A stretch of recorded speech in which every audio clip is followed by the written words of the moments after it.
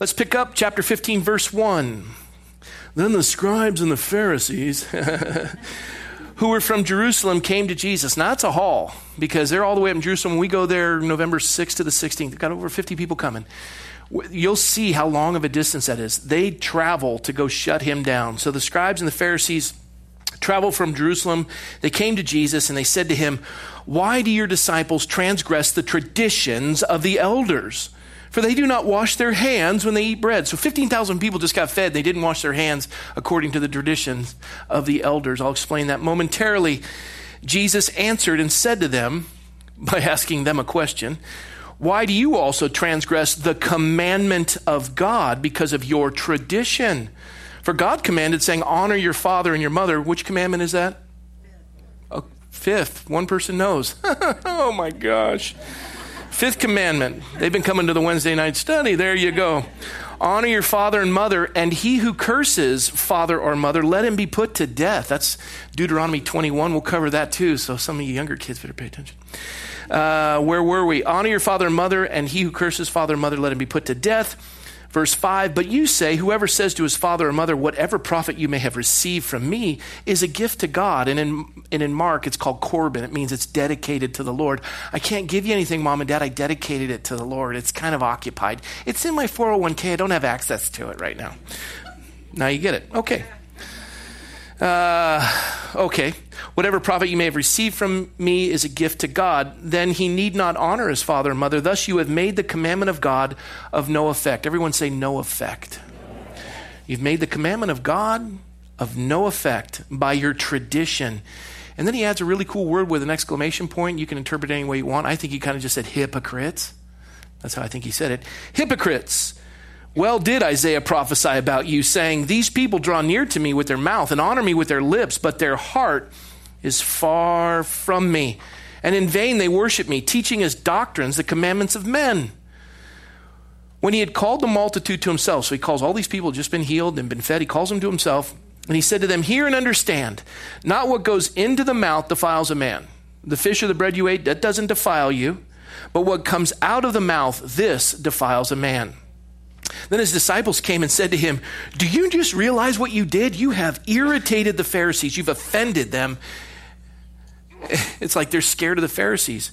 He says, they say, do you know that the Pharisees were offended when they heard this saying? But Jesus answered and said, every plant which my heavenly Father has not planted will be uprooted. Let them alone. They're blind leaders of the blind. And if the blind leads the blind, both will fall into a ditch. Then Peter answered and said to him, explain this parable to us. Well, here's one problem. It's not a parable. I love Peter. Verse 16, Jesus responds. He says, are you still without understanding? Hello, McFly. Verse 17, do you not understand that whatever enters the mouth goes into the stomach and then into the toilet? Eliminated. You got that? I did say toilet. But those things which proceed out of the mouth come from the heart, and they defile a man. For out of the heart proceeds evil thoughts, murders, adulteries, fornications, thefts, false witnesses, blasphemies. These are the things which defile a man. But to eat with unwashed hands does not defile a man. We'll cover it. Let's pray. Lord, your word says that if any man lacks wisdom, you say this in James, if any man lacks wisdom, all he need but do is ask of you, and you'll give freely to him who asks. So I ask, Lord, for wisdom right now, that man would decrease, your spirit might increase, that Holy Spirit, you'd lead us into all truth, and that you would minister to our hearts and transform our lives. Cause us to come alive to your living word. We honor it. And Lord, I long to rightly divide it and to honor you and to glorify you. So Lord, we pray that you would bring wisdom, discernment, insight, truth, and transformation according to your riches in Christ. We invite you now, and we thank you in Jesus' name. Amen. Well, have a seat.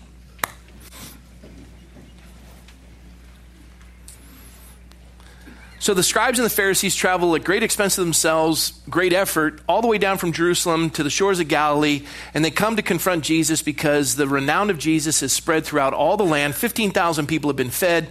They've told probably a number of other people. They witnessed it. They saw the disciples leaving with 12 baskets of leftovers. They're stunned. They're blown away. And everyone wants to come. And then they heard about the healing, and it's just out of control and crazy. And so as they're all gathering around the Lord, and all these people are gathering, the Pharisees who have authority in the community, and they wear the certain outfits, and as they start to walk in, it's like the room parts, and the Pharisees and the scribes get a front row. Scribes are attorneys. Pharisees are these religious leaders. They all deal with the civic law. And they walk to the very front of the crowd, and everyone gets out of their way, and they carry this mantle of authority. And they walk up right into the earshot of Jesus where he can hear them. And they come to Jesus, and in front of all of these people who've just been fed, 15,000 people being fed in the wilderness with 5 loaves, 2 fishes, grips of them have been healed. Instead of looking at the miracle and the wonder of it all and the people who've been blessed, they start to criticize Jesus because they say here in verse 2, "Why do your disciples transgress the traditions of the elders? For they do not wash their hands when they eat bread." All 15,000 of these people, your disciples were supposed to set an example, and they didn't. And all these people defiled themselves because of your example. Now, the traditions of men, it's very interesting. We have the commandments of God. We have the first 5 books of Moses. And in that, there's commandments, and those commandments are valid, and they're very important, and the 10 commandments are very important. But what they're speaking of is what we call the Midrash and the Mishnah. And these are traditions. These are extra writings in addition to, so this is what the law says, but this is some of the things we want to add to make sure we never even get to the violation. That we're going to add all these extra things so we don't even get close to this. And so they're washing. Now, it says in the New Testament, Leviticus, that they were supposed to, the priests were to wash their hands. They had the basin, and they were supposed to wash their hands. But they added all kinds, there was over 18 issues in regards to washing your hands. And most rabbis held to 3 important ones. Some had 4. I don't know what the 4th is. I know what the first 3 were. And with the Midrash, which was extra writings on top of, and these were traditions of men on how not to ever even get close to violating these laws, and the Mishnah, then they put together the Talmud. The Talmud was the combination of all 3 of these writings and these oral traditions, and they put it into 22 volumes. It was Rabbi Judah Prince who put it into 22 volumes of like almost 600 books. So they're just voluminous writings, and there was almost 70 pages just dealing with hand washing itself. And when we go to Israel, if we get there on the Shabbat or you go into an Orthodox home, you're going to see there a cup right by the sink, and you run the water and you take the cup and you go like this first, and you pour the cup of water over your hand, and then you pour it over this hand, and then it drips down, and then you put your hands down and you pour it this way so that the dirt that collected here pushes down this way, and the dirt and it goes down this way, and then you put your hands this way and you pour it, and then it drops out that way and drops that way, and you've washed. And there's a 4th one, I don't know what it is, but I've seen the first 3. And the cup is a specific size because in their writings, in these oral traditions of men, they said you can't use more water than an egg and a half. Yeah, I added to that. And then the traditions that they would add to it, they would be so serious that to violate the washing traditions that are encompassed in this Talmud, some rabbis say this is in violation of death itself. And they come out and they're not even moved by the 15,000 people that are fed. They're not even moved by the fact that people's lives are being transformed. They're not moved by the teachings of Christ. They're not moved by the freedom that the people are experiencing. They're not moved by the healings that were just witnessed. None of that moves them. They're like, you have violated the traditions of man. And they're irritated. And, if you want to put it in today's vernacular, let's look at this. There's orthodoxy, and there's certain what we call non-negotiable tenets of the Christian faith. The deity of Christ, the Trinity, the inerrancy of Scripture. These are basic tenets, non-negotiables of the Christian faith. But we add to that and we push it into making it orthodoxy, and we say that this has to, if you don't follow this, you are out of the will of God. Let's think of it. What version of the Bible do you read? And the body of Christ is divided. Well, I only use the Masoretic text. I only use the Alexandrian text. I believe in the NASB. Well, I'm only King James only. Well, I only use the Geneva Bible. I don't use the King James Bible. Well, I knew the New King James Version. Well, the New King James Version is not the King James, and that is not acceptable in the traditions of what we follow. You know what the best version of the Bible is? Exactly. I've been here a while. In case you didn't hear that, the best version of the Bible is the one you read, with the exception of the New World Translation, which is Jehovah's Witnesses. They do remove some things that are very important, and they didn't have any reason to do that. Well, they did, but it wasn't biblical or godly or wherever we were. So, I teach out the New King James Version. I like it. I like the language of it. I would like to actually teach out of the King James, but I would spend most of my time describing to you words that we no longer use in our vernacular. And I think the King James is resplendent. It's beautiful. But we can divide and make it a divisive issue over what Bible you read. Here's this. Do you believe in prophecy? If so, what position are you following for the end times? End times means your eschatology. What you believe will happen in the end times. Are you pre-trib, post-trib, all amillennial, premillennial, post-millennial? And of the four basic camps of eschatology, there aren't any definitive writings that give a biblical, like, this is solid, you can't deviate from it. But we divide. I'll tell you what, you teach a post-trib study in a Calvary chapel, especially pastoral study, and you will be excommunicated. Not really, but they won't like it. And some of you are post-trib, some of you are pre-trib. And the reality is, it doesn't have any bearing on whether or not you're saved. Every eschatology comes with an asset and a liability. And they've all got their holes. I personally am pan-trib. It's all going to pan out in the end.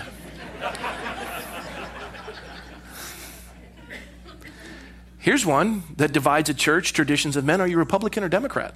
Or independent, which seems to be the new in thing. Can you still be a Christian and be a Democrat? Some of you say, no, see? You already see what I'm talking about. And I got news for you.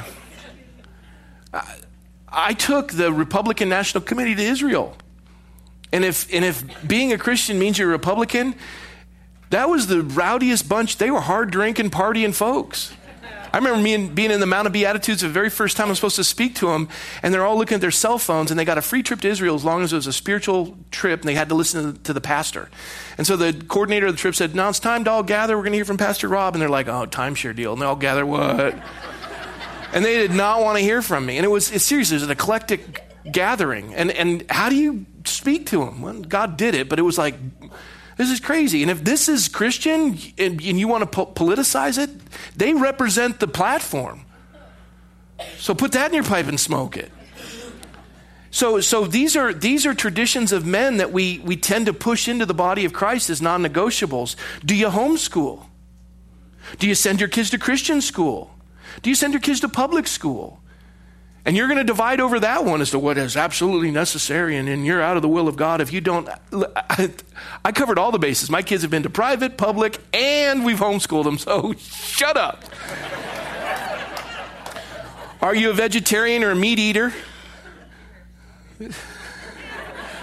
All of it, yeah, what? I don't. You know, and what are your dietary restrictions? Do you believe that we can eat pork, not eat pork? I personally think you cannot be a Christian and not eat bacon. I mean, it's impossible. You can't be a Christian and not at least enjoy bacon. So I'm going to lose some members of the congregation. Think about it, though. Pig is a perfect animal. You feed pig just straight gluten, and it produces gluten-free bacon. I mean, that is a miraculous animal. You feed the pig broccoli or cauliflower or spinach, turns it into bacon. I get my vegetables through that process. So where was I? These issues define whether this person is spiritual or not. If you look at it that way, you're guilty of the same violation that these scribes and Pharisees were being accused of being guilty of by Jesus. The church is capable of that. That's how it is. That's how we are. And these folks come and they bypass all that Christ is doing because they're so stuck on these issues that are non-essentials and non-salvific. And they get stuck on them. Now, does it mean we don't talk about eschatology? Yeah, we do. Eschatology is very important. Our founders were post-trib. And the idea is, how do you view history and the Christian's role in history? It has a very big part in it. But in regards to, non-negotiables of the Christian faith, that is not important. And so they come to him and they say, why do your disciples transgress the tradition of the elders? They don't wash their hands when they eat bread. Listen, if you've ever been to Los Robles Hospital, everywhere you go, there's a Purell dispenser. You put your hand under it so you don't even touch it. It goes, then you rub it real quick and get all that in there. And if I go in to visit somebody and you want to wash your hands, you got the little pedal there so you don't even touch anything. And you do that and you get the soap and then you rub it and you don't even touch anything. Your hands are clean. And you can do the blow dry. Woo! and you don't touch anything. And it's good because it stops germs. You come to my house, wash your hands, please. And during cold and flu season, I'm washing my hands a lot. And when I travel and I'm on a plane, I wash them continually, and I don't get sick that way. But this isn't an issue about cleanliness. This is an issue of how to wash your hands. No. If you're going to use a Purell, that has to drop this way, and then it has to drop this way, and then you got to have it drop this way, and then this way. And you can only use an egg and a half of Purell to drop, and it can't be Purell. It has to be water specifically from this well. And you're like, this is stupid. And 15,000 people got fed, and all you can say is, we didn't do it, your deal. And they accuse, and they're trying to get authority over the people by accusing Jesus' elders, his disciples, of not following the traditions of men. And everyone knew them because they enforced them with it. These are the third rail. You can't touch these. We're the elders. We carry authority. They said it. It's got to be true. Says who? God's word? No. Your writings, your extra writings on top of that have nothing to do with God's word.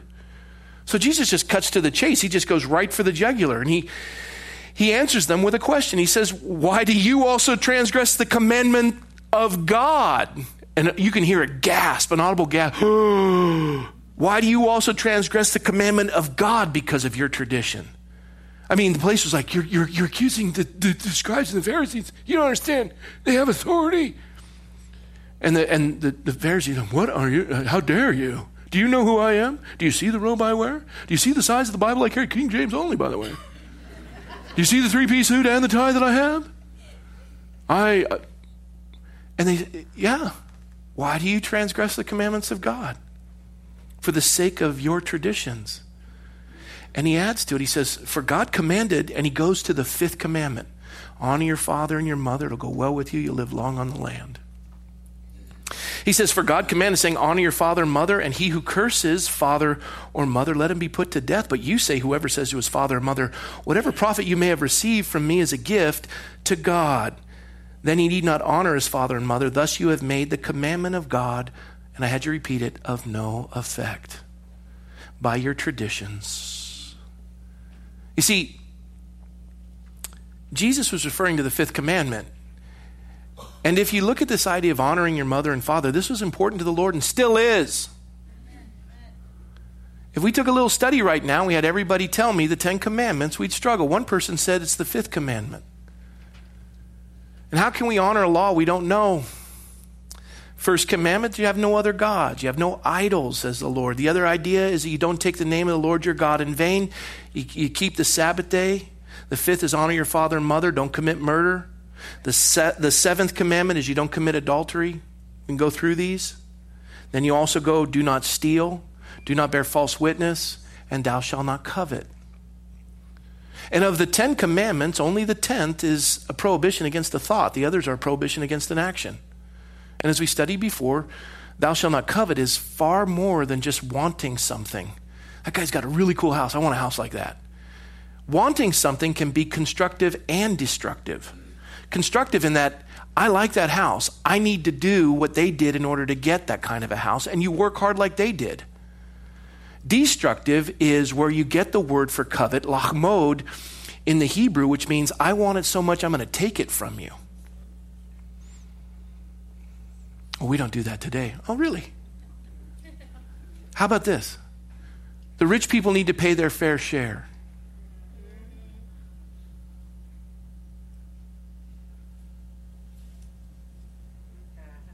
From each according to his ability, to each according to his need.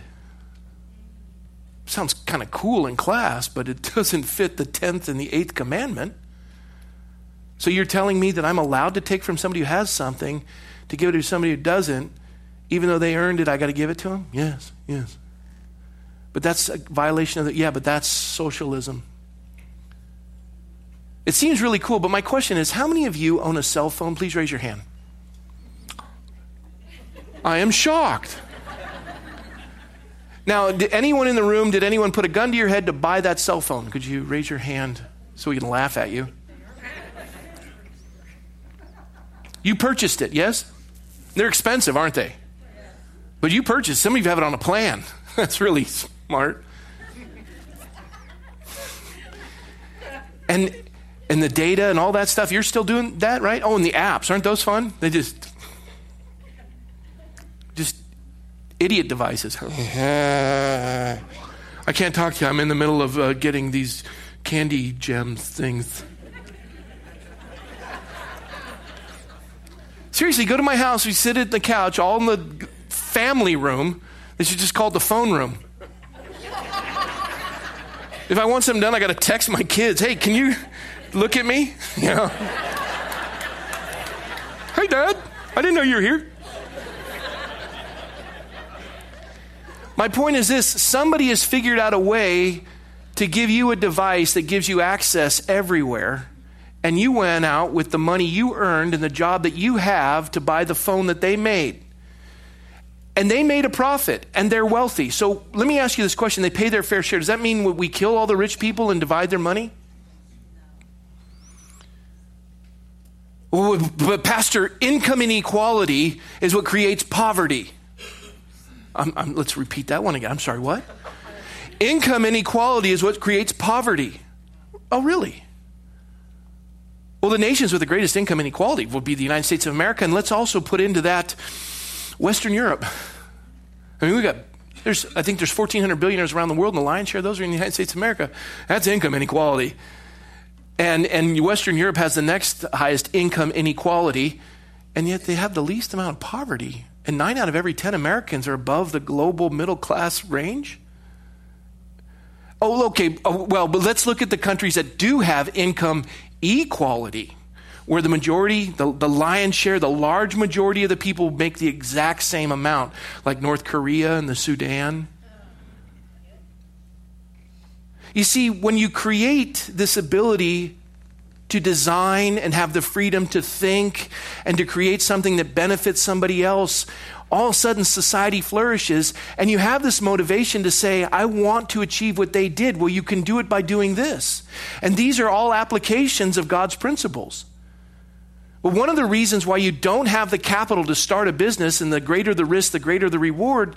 I was talking with a brother in the Lord. I said, did you ever go through a struggling time? And the comment was, no, we just saved up, and when it came time to buy the business, we did. And I'm baffled by that. You saved enough to buy a business? Yes. I'm 52 years old. I've been married 27 years. This is the first time in the entirety of my adult life I've been debt-free. I don't know a penny on the face of the earth. And yet I'm talking to a person whose whole life has been that way. I'm like, who raised you? Because my parents were like, and as they save it, they have the ability to risk it. And then they create as they invest, and they put it aside, and they understand the concept of tithing. Tithing is putting God first and recognize that. Listen, if you, I don't care. I do care if you tithe. But if you don't want to tithe here, go to another church. I don't need the money. I'd rather you go to another church and tithe than to stay here and not. Because it's about your relationship with the Lord, where He's the first. And now you start to put things into perspective, and His commandment is, have no debt but to love. Could you imagine the effectiveness of the body of Christ if we didn't run up debt? Oh, and by the way, debt is a violation of the 10th and the 8th commandment. You are stealing from your children's future. The United States of America, almost $20 trillion of debt. We have stolen from their future to pay for things now that we can't afford. That's what debt is. And you're a slave to the lender. And you're always reliant on someone else to get you out of the ditch. Remember the ditch? The Lord has given very clear examples of how we're to live our lives. He says, you don't lie. Could you imagine if we applied the 10 commandments and everyone in the culture kept their word? All of the business laws, civil laws that we just endlessly trying to protect, agreements and contracts, and it's on a handshake because you have the trust of that person. There was a day and age where that could happen. You'd shake the hand, it was a done deal. Because the principles of the law were established in the culture of the people. We struggle with, same-sex marriage. Well, okay, what about Christian marriage? 1 and 2 end in divorce. If we personally apply the law of God, this idea of autonomy, what we're filled with is what we're governed by, either leads to theonomy or heteronomy. And what Jesus is pointing out here is he says, I want to talk to you about theonomy, the applied law of God in a culture.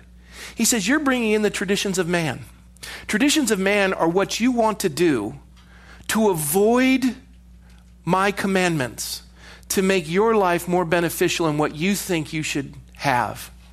You want to maintain authority, so you add extra laws to negate what I'm calling the people to so you can control them. And that leads to heteronomy, another of the same kind. That has nothing to do with me. The Lord says, I don't care about an egg and a half of water. I don't care which way your arms are. 15,000 people got fed. These guys worked their tails off. People were healed. And you're coming here to pick fly poop out of pepper and accuse me, the God who gave you the 10 Commandments, that I'm not honoring your traditions? Traditions. Well, this is what Jesus says. You don't even honor your mother and your father. In our culture, we don't do that anymore. It used to be you had multiple generations living in a house. Myself and my 3 siblings, when my mom had passed and my dad was in a home with Alzheimer's, the 4 of us got together and assisted him in his care. I was willing, and I said, Dad can come live with us. The other 3, including my mother, said, we don't want to remove him. This is a place that he really likes. Fine. But he's welcome to come and live with us. And they all agreed. That's family. I said, okay, fine. But I remember when my dad got Alzheimer's, and he lost his thought, and he didn't know where he was. Coronado, it's a small island, and it's got a grid pattern for the streets. The alphabetical streets go this way, and the numbered streets go this way. It's simple. You can blindfold me. I was born and raised there. You can blindfold me, put me anywhere on the island, take the blindfold off me, and in a nanosecond, I'll know where I am. I have most of the houses memorized. And my dad didn't know where he was. And thus he ended up losing his driver's license. And I was part of having to drive him around. I was appreciative of it. I was honoring him. And as I'm driving, my dad is you're going to want to turn right up here. I know that. I've lived here my whole life. I can even tell you who lives at the corner where you want me to go right. And then when you turn right, you're going to want to go two blocks, and then you're going to take another left. And I would drive going, you know what? I want to honor you, Dad, and you don't have the authority or the ability to drive anymore, but you go ahead and give me directions. This isn't a have to, it's a get to. I want to bless you, Dad. You know, for most of us, it's like they wiped our bottoms when we were young, they fed us, they cleaned up after us, and the chance we get to serve them, it's like, can't we put them in a less expensive home? Do they really have to come live with us? There's such an inconvenience, and this isn't the stage in my life where I want to be taking care of somebody who's older. And it's no different today than it was back then. What they would do is they would come and they would dedicate their money to the temple so that they would get their 10%, and then the scribes and the Pharisees would say, okay, well, as long as you're going to guarantee us the 10%, we'll say the rest is dedicated in Corban. It's dedicated unto the Lord. Nobody can touch it. So if anyone comes and asks for a handout, you just say, I'm sorry, but that's the temple's responsibility. I have dedicated it to the Lord. And granted, you know, when you're older, you have the wherewithal, if you've done it correctly, to be able to help your children. But there are times in life where something goes wrong, or illness creeps in, or there's tragedy, and you've got a loved one that doesn't have the ability at their older stages to be cared, to care for you. You need to care for them. And you go, you know, I got my money locked up in a 401k, and we don't have any liquid cash. There's not a lot I can do for you, Mom, Dad. Or maybe they're a step parent. And you're like, that's not my problem. And the Lord's saying, you're violating the 5th commandment. And by the way, in violation of the 5th commandment, when he says it, that you would be put to death, let me just read to you how serious this is to God. Deuteronomy 21, if a man has a stubborn or rebellious son who will not obey the voice of his father or the voice of his mother, and who, when they have chastened him, will not heed them, then his father and his mother shall take hold of him and bring him out to the elders of the city, to the gates of the city, and they shall say to the elders of the city, this son of ours is stubborn and rebellious, and he will not obey our voice, and he is a glutton and a drunkard. Then all the men of his city shall stone him to death with stones. So you shall put away the evil from among you, and all Israel shall hear and fear. I will tell you what, I know exactly how to deal with the kids. All you got to do is just put a rock on the mantle in your house. You're like... And by the way, if we applied Deuteronomy 21 and we were going to apply it this week, there would be nobody in church next week. We'd all be dead. We wouldn't have anyone left to stone the other person. Is God saying, take this and apply it to today's economy? No, this was directed towards the children of Israel. The punitive action of it was for a dedicated group of people. In the economy of God's grace, and we're not under the law of sin and death, we've been set free by the Spirit of life in Christ Jesus, the law applies in the concept of grace. Now, there are those who have this idea of theonomy that believe that we have to reinstate the Mosaic law. That couldn't be further from the truth, and the Scripture points that out. But the principles that govern are necessary in culture today. The punitive actions as far as failing to honor those are not as heavy as they were in the Old Testament. So, for example, and this is one of the people that nailed it was John Calvin and his Institutes. This guy was brilliant, and he was used in the Protestant Reformation to bring what we have today, which is a constitutional republic. He was used of the Lord to define civil government from the precepts of applied theonomy, God's law in civil government that transformed the world as we know it and gave us, since 1776, you do the math, a constitutional republic that has enjoyed more freedom than any other nation on the face of the earth, and more wealth and more invention and more everything. And John Calvin, when he looked at it, he pointed out, he said, however, it is noticed that Calvin says he appeals to common grace, by which we mean non-redemptive grace, as the basis for the universal validity of the moral aspect of the law. So what he's saying is there's non-redemptive grace, and this is this idea of common grace. This Mosaic law was applied to a covenant people. Non-redemptive grace is the idea that the law of God is a schoolmaster to drive us to Christ. So how do we implement it so that the civil world can see that there are absolutes, that we must be governed by God? Calvin had a more biblically balanced view of the relationship between church and state, where this is what one author writes. He says, where possible, it is to influence society and the state with a Christian interpretation and application of the law. While natural law might well go a long way in enabling the state to perform its duties properly to the divine mandate, man's fallen condition is constantly present to complicate and corrupt the process of lawmaking and law enforcement. So we look at the law and we go, well, I don't want this whole Christian thing. Let's remove God from the edifices of our building, the 10 Commandments and the standard of law through Western civilization, Judeo-Christian ethic. Just remove it. And this is the idea of a progressive movement. Take religion completely out of it. Okay. And let's implement a progressive movement, whether it be socialism or communism or whatever it is. And in socialism, which is a violation of the 10th and the 8th commandment, we're going to apply that. We're going to run to it. So where you had the fourth greatest economy in the Western Hemisphere and the number one economy, the number one nation in South America, Venezuela, socialism comes in, violation of the 10th and the 8th commandment, and they begin to take from the rich and give to the poor, and they begin to nationalize all of the private businesses, and they begin to disperse the wealth and do wealth redistribution. And what happens? Their people are starving. They sit on 18% of the world's oil reserves, and they're starving. They've gone into a proverbial ditch. Because if you're going to take from somebody who's earned it to give to somebody who hasn't, that person doesn't want to work anymore. It's a violation of the clarity. If a man doesn't work, he doesn't eat. This is the application of civil law that God wants us to do. Now, how do you implement the disciplinary aspects of it? Calvin points out, and these are some writings that have been interpreted of his, the problems of lawlessness in our society today stem not so much from the lack of enforcement of the penal sanctions of the Mosaic Law Code as from the state's lack of a recognition and consistent enforcement of the equities of justice known in God's Word. Here is where God's people, individually and collectively, must fulfill their prophetic role of being a proper leavening influence in society. They have the light of Scripture which informs them of the proper way by which the law is to be applied. Have no debt but to love. If you want to do this, go ask a bank manager of any bank in the city and say, who are the wealthiest people in our community? And he'll say, I can't tell you their names. Just tell me if they represent a group of people, and I'll tell you who they'll say. The Mormons. They carry no debt. They tithe. They apply the law of God. They don't know the Christology. They don't know Christ like we do. They don't know salvation by grace through faith. It's a gift of God, not of works, lest any man should boast. They don't know that, but they apply the law of God and they flourish. And yet we look at the body of Christ, and not only do we not grasp tithing, we don't grasp being debt-free.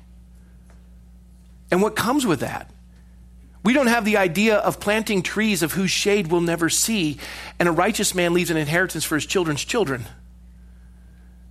Our eschatology, our traditions of men have negated all of that. When Jesus said, occupy until I come, it's negated it because we just look at it and go, oh, why bother? Because we're just polishing brass on the Titanic. We're all going to hell in a handbag. We're going to get raptured before it's over. Why invest in the future? Well, you don't know the day or the hour, and for over 2,000 years, everybody thought of Christ's soon return. There's work to be done, and you don't use that to apply apathy. Your eschatology is a tradition of men to apply apathy instead of engaging in the culture. And so we don't affect culture. We don't have any ability to create laws that protect private property. A 12-cent gas tax just passed. Nobody said boo. They're about to make us a sanctuary state. Nobody said boo. No-fault divorce came in 1970. No pastor said boo. We just don't see the application of any of this, yet Christ is saying you have made the commandment of God of no effect because of your traditions. Of no effect.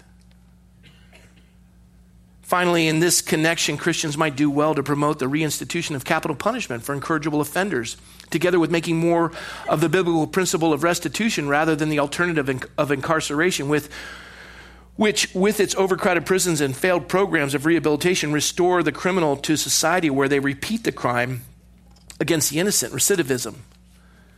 Now, what's fascinating is if you take Christian principles of reconciliation and you take Christian principles of restitution, where they have to pay the penalty, they see the consequences of their actions, it transforms a prison culture. Do a study on Angola Prison in Louisiana. Angola Prison had the highest murder rate of any prison in the United States, and the warden decided to set up a seminary to teach them, the inmates, and they began to start to study the scriptures, see theonomy, apply theonomy. They began to apply it in the prison. They started planting churches in each of the different wards of the prison. And now you can walk through Angola Prison with lifers that have committed heinous crimes, and you can walk through and not fear for your life. There hasn't been a murder there since forever, long time. And I shared the story with you that I was at the governor's mansion in Louisiana. I had the privilege to have dinner with Bobby Jindal and his wife. My wife and I were there. Inmates from Angola Prison, lifers, were serving us dinner. And they were going in and out of the kitchen where there are meat cleavers and knives and everything else you can imagine. And they come out and they go to serve you, and as their arm would extend and their sleeve would move up, you just see tats. And they were in their neck, tattoos. And they had the joy of the Lord and happiness, and they're realizing, I may be here for life, but I am making a sincere difference. And when Dennis Prager walked through Angola Prison, he came out and everyone said, what'd you think of it? His response was, it makes me angry. They go, why? He goes, because basically we have the cure to cancer, but because it's Christian, we don't allow it. Why don't we allow it? Because people who make those decisions aren't Christians. Why? Because we've taken the traditions of man to justify our apathy. We create an eschatology to justify our apathy. We don't engage. And yet we watch the transformative power of the gospel in a prison that can be reflected anywhere in the world, but we don't do it. And Jesus just simply looks and he says, you have made the commandment of God of no effect by your traditions. You are focused on the absolute wrong thing. You don't even see the miracle of what's happening in Angola. You want to just sit and pick fly poop out of pepper about your eschatology to justify your apathy. And the Lord is just, this isn't going to cut it. People say, well, the law of God, and this is where they bring their traditions. Well, we're not under the law. Amen. It doesn't mean the law's negated. Jesus said, I didn't come to negate the law, but to fulfill it. Yeah, but we're not under the law, right? We're under grace. We've been set free from the law of sin and death by the Spirit of life in Christ Jesus. I agree with you wholeheartedly, but that doesn't mean the law goes away. We're saved by grace through faith, not by the observation of the law. The law is a schoolmaster to drive us to Christ. And because we're saved, we now, by the Spirit of God, have the ability to honor the law. And in honoring the law, we transform culture. But we create traditions to avoid that so we can emphasize our apathy. We don't want confrontation. Paul says, now we know that whatever the law says, it says to those who are under the law that every mouth may be stopped and all the world may become guilty before God. Therefore, by the deeds of the law, no flesh will be justified in his sight, for by the law is the knowledge of sin. When the law is established, people realize I'm doing something wrong. And actually the scripture says that every man is without excuse. But when we emphasize it and people see it, they go, I want to do the right thing, but I can't. What do I do? Christ is the answer. And thus you see these inmates in Angola prison going, I want that. Romans 6, for sin shall not have dominion over you, for you're not under the law, but under grace. We have the ability to continue and fulfill the law out of a willingness, but even when we fail, it doesn't negate our salvation because we're saved by grace through faith. But God gives us a heart to want to see that law implemented because it brings freedom. Romans 8 says there's now therefore no condemnation to those who are in Christ Jesus, who do not walk according to the flesh, but according to the Spirit. For the law of the Spirit of life of Christ Jesus has made us free from the law of sin and death. For what the law could not do, in that it was weak through the flesh, God did by sending his own Son in the likeness of sinful flesh on account of sin. And he condemned sin in the flesh, that the righteous requirement of the law might be fulfilled in us who do not walk according to the flesh, but according to the Spirit. Paul writes in Galatians 3, for as many as are the works of the law are under the curse, for it is written, cursed is everyone who does not continue in all things which are written in the book of the law to do them. What he's saying is, if you think salvation comes in observing the law, you're done. But you're saved by grace through faith. You've overcome the law of sin and death.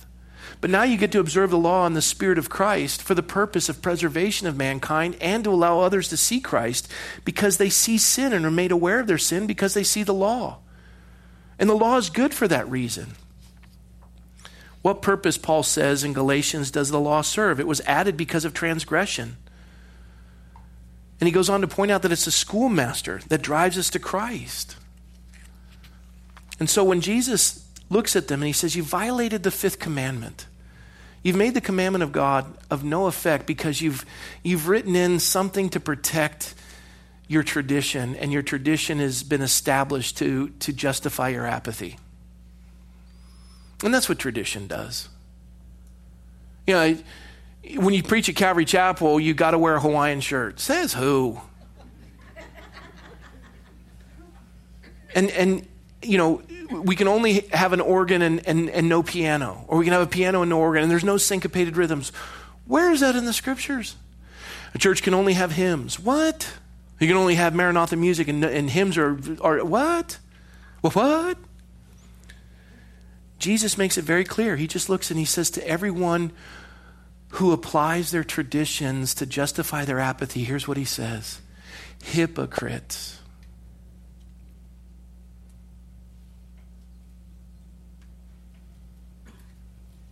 I mean, what effect has the church had on culture? But we have dialed in every one of our pet doctrines. Where are the 15,000 that have been fed and the countless who have been healed? Where are the governments that have been transformed? Where are the Angola prisons in California?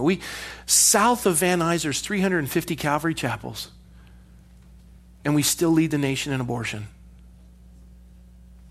I'm baffled. How do you transform a culture? How do you apply the law of God if people aren't willing to engage? Well, politics is dirty, so is the church. I'm tired of voting for the lesser of two evils. Well, unless Jesus Christ is running for office, you'll always be voting for the lesser of two evils. I mean, how many excuses do you want to give me? How long are we going to do this? We are called to be the salt of the earth. If salt loses its flavor, it's thrown out, trampled underfoot, good for nothing.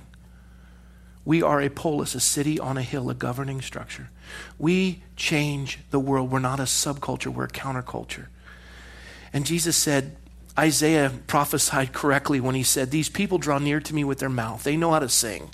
And they got the music down, whether it's hymns or Maranatha or contemporary music or syncopated rhythms or organs. They know how to sing.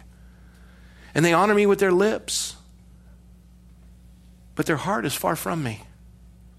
They have made the law of God of no effect, the commandment of God of no effect. In vain they worship me, teaching as doctrines the commandments of men. We rather buy into it than establish it. And it goes off into a ditch and people starve and are killed. And when he called the multitude to himself, he said to them, hear and understand, not what goes into the mouth defiles a man, but what comes out of the mouth, this defiles a man. It's not what you're eating or if your hands are clean that defiles you. It doesn't matter if you use Purell or Dial soap or if you use a hand blow dryer or paper towels. It doesn't matter if you eat bacon. It doesn't matter what you're eating. That's not defiling you. What goes in your mouth. It's what comes out of your mouth. Because from the overflow of a man's heart comes his words. He says in verse 12, then his disciples came and said to him after he says this, they come and say to him, do you know that the Pharisees were offended when they heard this saying? You basically, Jesus, took a baseball bat, walked up to a hornet's nest, and you whacked that sucker, and they are everywhere. And I'll tell you what, when you do that, people get upset. They don't like to be given rules. They don't like to be told that they're accountable to God. There's going to be conflict and struggle. Do you realize you've upset the Pharisees? Do you realize you've done that? Can't you just dial it down so that we can manage the decline of the church and the last one turn off the lights? As Western civilization disappears because we don't engage the culture and we nullify the commandments of God by the traditions of men just to protect ourselves in our apathy? Can't we just do that? They're offended. Can't we just dial it down? And Jesus answered and said, every plant which my heavenly Father has not planted will be uprooted. And anyone you've ever done weeding and you go by with a weed whacker, and you're like, hey, all done. Next rain comes. You wasted your time. You got to go in, pull them up by the roots, pull them up by the roots, pull them up by the roots. We go back to the parable of the soils. The way you take the shallow soil and the rocky soil and the weed choke soil and make it fertile soil where it has a 30, 60, 100-fold return is you plow it and you weed it. That's our job. Thy kingdom come, thy will be done on earth as it is in heaven. We till the ground. We scatter the seed. The commandment of the Lord on the ground that we've tilled. The commandment of the Lord on the ground that we've tilled. The commandment of the Lord on the ground that we've tilled. And then the return comes. Jesus said, those guys that you're worried about, leave them alone. They're blind leaders of the blind, and if the blind leads the blind, both will fall into a ditch. You look at the ash heap of history, and it's filled with failed governments that are heteronomy, different than what God requires. And they are all in the ash heap of history. And Venezuela is about to be there. And we're crying out in our country and educating our children to embrace that system of government that is contrary to the commandments of God, but we can't even list the commandments of God because our traditions have justified our apathy. And we have a nation and generations to come that need to be protected. And if we don't, we're going to fall into a ditch. And Peter answered and said to him, explain this parable to us. And that's kind of how I felt when I first read it. I'm like, man, Lord, this is heavy. I don't know if it's a parable or a story or what is this? And I love Peter. He's like, tell the parable? He's like, wrong, not a parable. Are you still without understanding? Hello? He didn't mock him. But he says, do you not yet understand that whatever enters a mouth goes into the stomach and is eliminated? What's hard about that? It's biology. You eat it and you go to the bathroom. The body processes it. And it doesn't matter if you're eating pork or you're eating, gluten or what, it might affect you if you're, got those issues. But you eat it and your body processes it and turns it into muscle and, in my case, fat, and then you do all that stuff. he says, but those things which proceed out of the mouth come from the heart. At the heart of every issue is an issue of the heart. He said, let me cut to the chase. But the things which proceed out of the mouth come from the heart, and those defile a man. For out of the heart proceed evil thoughts. My wife every morning has a cup of tea. I hate tea. She loves tea. And it's a whole procedure she goes through. And she's got the exact kind that she likes, and she puts the bag in the water, and then it dissipates, and then she knows exactly what color and why it's doing. She's spinning, and she's got the little vanilla. She puts in the frother, and she's got her soy milk, because and pours that in, and it's a perfect combination. She sips it and enjoys her morning with her cup of tea. And if that tea bag, if she put it in, it was just filled with manure, go and be like, because what's in it when it's put in hot water is what comes out of it. She's got lovely tea, and it smells good. That's a Christian. When you put us in hot water, what comes out? Oh, I drink because I'm Irish. No, you drink because you're disobedient. I get angry. The commandment of the anger of man does not accomplish the righteousness of God. Be not drunk of wine, but of the Holy Spirit. I drink because I'm Irish. You drink because you're violating the commandment. Oh, I get angry because I'm Italian. No, you get angry because you don't have a control over your temper because you're not in submission to the Lord. That this is what's coming out. This is the overflow of a man's heart comes his words. And I was getting a kick out of Harry Grotti when they were doing his memorial service. He at 4:00, he'd always go over to his neighbor's house and knock on the door to watch Fox News because he wasn't allowed to cuss at home.